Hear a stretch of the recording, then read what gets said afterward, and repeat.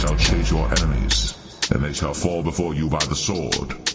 And 5 of you shall chase 100, and 100 of you shall put 10,000 to flight, and your enemies shall fall before you by the sword.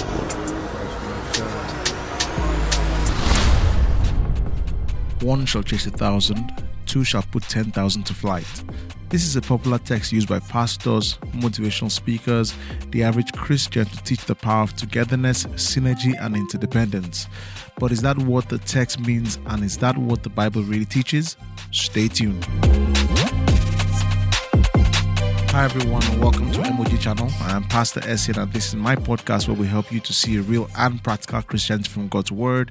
If you're new here, welcome. If you're returning, welcome back. All right, so let's get into it. 1 will chase 1,000, 2 will put 10,000 to flight. Now, this is a statement I grew up hearing, and I used to hear so often in preachings and teachings just like this one. One man shall chase 1,000. For every 1,000 critics, complainers, naysayers, men and women that are used of the evil one to try and discourage and destroy the man of God and the work of God, one man, one woman can stand in the gap and can balance out the work of 1,000 imps of Satan.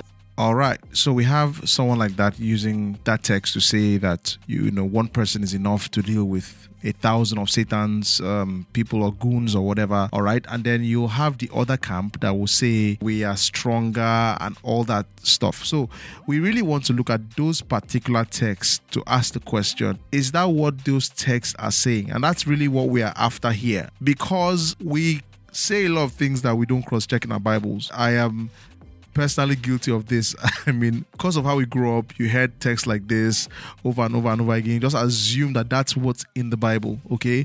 Or that's what that text means. Maturing as a Christian, you would have to do your own investigation, do your own searching with proper rules of Bible explanation, interpretation, and then see for yourself whether that's what it's saying. So that's what we want to do, all right? There are about 3 places in Scripture that I personally found that these, texts or these ideas can be gotten from. So we're going to look at each of them and then come to our own conclusion, all right? So the first one is Leviticus 26 verse 8. I know some of you all have not seen Leviticus in a long time, but you need to read Leviticus, all right? It says 5 of you shall chase 100, 100 of you shall chase 10,000, and your enemies shall fall before you by the sword. And I mean, that looks nice. Wow. 5 shall chase 100 and all that. So yeah, so this looks like just a few of you will chase so many and all that stuff. And of course, you could apply this to your life, to your business, to spiritual warfare and all that. But then let's look at the context. One amazing or most important rule of Bible study is the context. Why? Because you see, the verse we just read is not divorced from the entire Bible. It's a verse, and verses were put there by human beings. So it's like this long thing we're reading, and it's like, imagine reading an article, for example. Articles don't usually have chapters and verses. You just read the whole article. So the same way, you cannot just read a verse and get the meaning without reading the verses before and after. And that's what we're going to do now. So we just read verse 8. Let's start from verse 6. It says, I will give peace in the land, and you shall lie down, and none shall make you afraid. And I will remove harmful beasts from the land, and the sword shall not go through your land. So this is God speaking to the children of Israel about the promised land, Canaan, which he has promised to them. Verse 7, you shall chase your enemies, and they shall fall before you by the sword. Verse 8, 5 of you shall chase 100, and 100 of you shall chase 10,000, and your enemies shall fall before you by the sword. I will turn to you and make you fruitful and multiply you and confirm my covenant with you. So here clearly we can see that the audience, which is extremely important, the audience here has nothing to do with the average person. All right? The audience here has nothing to do with any Christian. The audience here is not you or me. The audience here is clear. All right? It is the children of Israel, the Israelites. All right? Because it says here, and will confirm my covenant with you. And the covenant here is not what we have with Jesus. It's not what we have with God at all. Because this same covenant, if you read Deuteronomy, you get whiff of it. Deuteronomy, I think, is it 26 or 28? I think 28 will tell you that this covenant, there was the terms and conditions of enjoying God's blessings. And the T and C was that you had to do what God wanted. You had to ensure that you were obedient. You had to be obedient in everything. You had to offer the right sacrifices and do the right things. And there were about 613 of those particular codes you had to obey. And so if you disobeyed them and you turned away from God, because the idea of the covenant was that by obeying these laws, then that's how you are worshiping God. And this is talking to the Israelites. And that's because they came from a culture, or the whole world around them was given to idolatry. Every nation under the sun around them was actually worshiping one God or the other. And so God calls these people and sets them aside as his own people. And he's saying, this is the mark that you are my people. And so he gives them these rules and regulations. And the idea is that by keeping these, you are differentiating yourself from the other people. There are things you do that make you separate, unique, different from the other people. And this is a mark to everybody that you are my people. You know, something like that. That's the idea of that covenant. So this covenant is, if you break it, then you will see curses and this and that and that. A lot of interesting stuff. But if you keep it, then I'm going to bless you. So it is not our covenant. This has nothing to do with us. All right? 5 of you shall chase 100, and 100 of you shall chase 10,000. He's telling them basically that because he's with them, he will give them victory. Are you seeing that? So it's not even really literally that 5 people will chase 1,000 or 5 or what does it even say?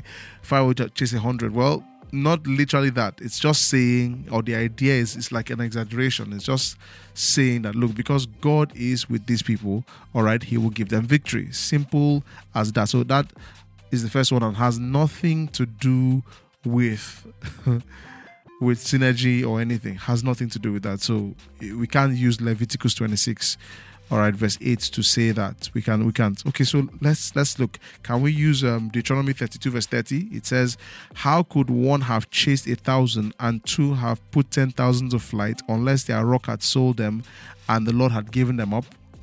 Okay, so here, first of all, even without the context, you can already see that this is weird. Like, this is really weird.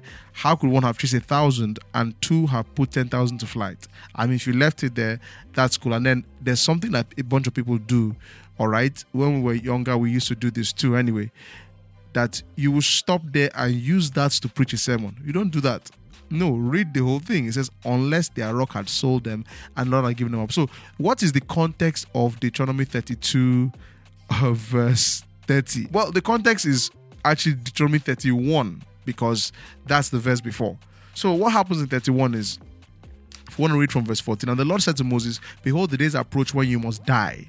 All right, and the reason Moses has to die is because Moses misbehaved. All right, God asked him to do something and he chose to go his own way, and then he misrepresented God before the people. And so God said, because of this thing, you and Aaron, you guys are not getting into the promised land. So Deuteronomy is written actually as a backlog, because the children of Israel have been going around in the wilderness for about 40 years. And this is because of their disobedience to God. In first, when he said, go into the land I promise you, take the land. They said, no, there are giants in there, blah, blah, blah, blah, blah, blah, and everything. And then they are hesitant and they begin to complain and murmur. And so God says, no wahala.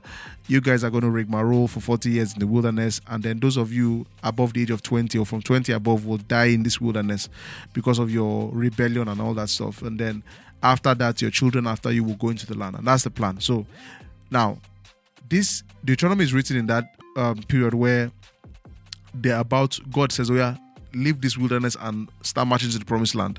So Moses starts the journey with them. But God tells Moses, but you shall know you're not going to enter. You're going to die because of this and this and this and this and all that. So now, that's the backlog of what we're about to read. So 31:14, and the Lord said to Moses, behold, the days approach when you must die. Call Joshua and present yourselves in the tent of meeting, that I may commission him. And Moses and Joshua went and presented themselves in the tent of meeting. And the Lord appeared in the tent in a pillar of cloud, and the pillar of cloud stood at the entrance of the tent. And the Lord said to Moses, behold, you are about to lie down with your fathers. So he's telling him again, you are going to die. then these people will rise. And now look at this. So see what he says. These people, that's the children of Israel that you've been leading, will rise and whore after the foreign gods among them in the land that they are entering. And they will forsake me and break my covenant that I have made with them.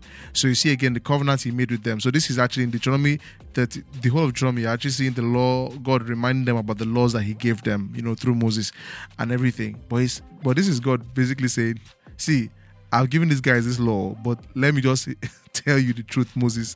These guys are going to break every single thing. They're going to break everything. And they are going to go after the other gods and forget everything they said to me. All right. So look at verse 17. Then my anger will be kindled against them in that day, and I will forsake them and hide my face from them, and they will be devoured. And many evils and troubles will come upon them, so that they will say in that day, have not these evils come upon us, because God is not among us. So what God is going to do is that he's just going to withdraw, because this covenant is supposed to be proof that you guys want me as God.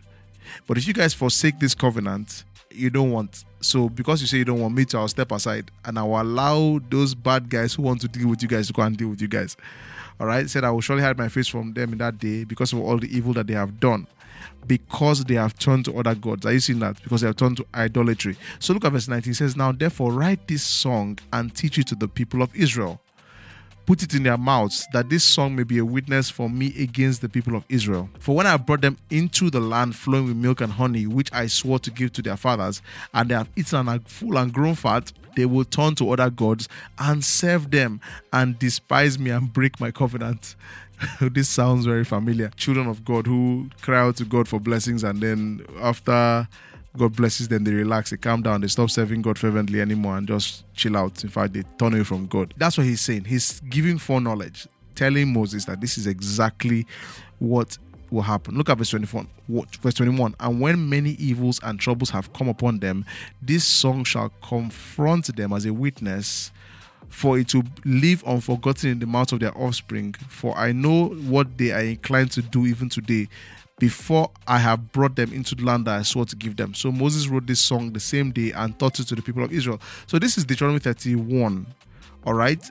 Now, Deuteronomy 32 is about that song. And that song is long. I can't start reading here. Some people will just click off. However, I have to read the area that involves the context. So we're going to start reading from verse 23 and at 31. If you read from verse 1 down, it's talking about the fact that, look, this is what I did for you guys. I took you guys from Egypt. I did all that stuff for you guys. I burst into covenant. And because you've disobeyed me, this is what's happening to you. That's the idea of the song. That's just basically the summary of the song. Hear the song. I will heap disasters upon them. I will send arrows on them. They shall be wasted with hunger and devoured by plague and poisonous pestilence. I will send the teeth of beasts against them. Yeah, 26 says, I would have said, I will cut them to pieces. I will wipe them from human memory. Had I not feared provocation by the enemy. In other words, I'm not going to wipe you guys out completely from the earth, even if you're my people, because of the enemy provoking me. And you see what he means by provoking him. He says, lest their enemies should misunderstand, lest they should say, our hand is triumphant. It was not the Lord who did all this. So the idea here is that he's saying, I would have wiped you guys completely out because of that nonsense people are about to do in the future. But if I do that, your enemies who don't have sense, because you're going to see, look at this verse 28, for they are a nation void of counsel, that's of wisdom, and there's no understanding them. That means they are senseless. All right? So they are senseless in the sense that they will not understand. Look at verse 29. If they were wise, they would understand this and they would descend their latter end. So they won't understand that it is God handing his people over to them. They will think that, it's because I'm strong. It's because I'm Nebuchadnezzar. It's because I'm the king of Assyria. It's because of this and that my might is what is helping me. Meanwhile, it's a lie. It's me, their own God, handing them over to you. So that is the background of verse 30, which is where we're going to land it. It says, how could one have chased 1,000 and two have put 10,000 to flight unless their rock had sold them and the Lord had given them up? So are you seeing what he's saying? He's saying here clearly that the people of the nations that would take these people away, that is, that will take them captive and deal with them because of their rebellion against God and serving other gods, he says they don't have wisdom. So if I wipe all of you guys out, they would think it is them. But he's now saying that these guys, but don't they have sense? Because like how it says, how could one have chased 1,000 and two put 10,000 to flight? That means this is my people, Israel, that I have been with for so long. How would it have been this easy for you guys to wipe them out? If not that it says their rock, their rock, had sold them, and I, the Lord, had given them up. Are you seeing that? For the rock is known as our rock. Our enemies are by themselves. So, are you seeing that what it's saying, it has nothing to do, in fact, it's quite derogatory. It has nothing to do with synergy. It has nothing to do with what it's being used for. All right, this is not a case of, for the believer in Christ Jesus, one will chase 1,000. This has nothing to do with that. This is actually God saying, I have sold my people out. That's why it's easy for the enemy to actually capture them and deal with them. It's so easy, but the enemy does not have sense to actually acknowledge that this is me doing this. So I won't wipe all of you out. I'll leave a remnant. That's the idea here. Are you seeing that? So, second text, like that's a total, has nothing to do with that. All right. Now, let's look at the third text, the third and final text. Joshua 23 verse 10. One man of you puts to flight 1,000, since it is the Lord your God who fights for you, just as he promised you. And I think this is actually self-explanatory, honestly. One man of you, this is Joshua talking to God's people, says, one man of you puts to flight 1,000, since it is the Lord your God. So the idea here again is the Lord your God who is helping you. So he's making it easy. So supernaturally you realize you're winning your battles because God is involved.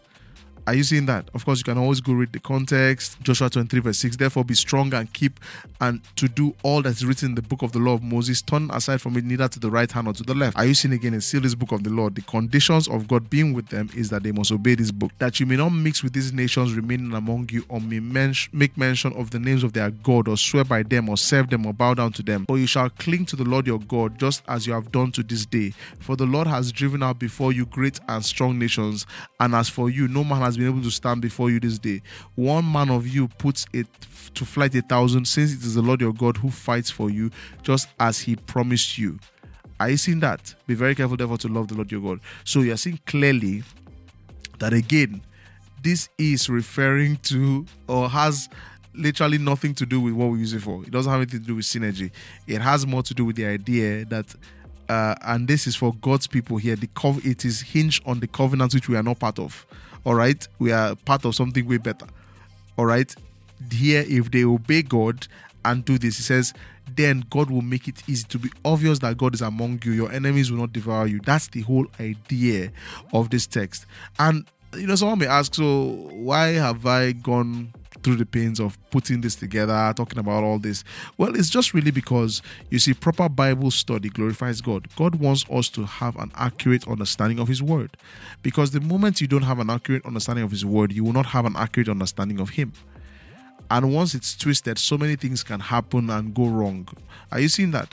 So, now the question is the concept correct that synergy, if we come together, we can do much more? Of course. All right. Of course. Bible clearly talks about if 2 or 3 come together as touching anything, it shall be done for them. All right. That should be Matthew 18, yes, verse 19. Again, I say to you, if 2 of you agree on earth about anything they ask, it will be done for them by my Father in heaven. 20, for where 2 or 3 are gathered in my name, there I am among them. So there's nothing wrong with that concept or idea. All right, Ecclesiastes 4 verse 9 says, 2 are better than 1 because they have a good reward for their toil. For if they fall, one will lift up his fellow. But woe to him who is alone when he falls and has no other one to lift him up. Verse 11, again, if 2 lie together, they shall keep warm. But how can one keep warm alone?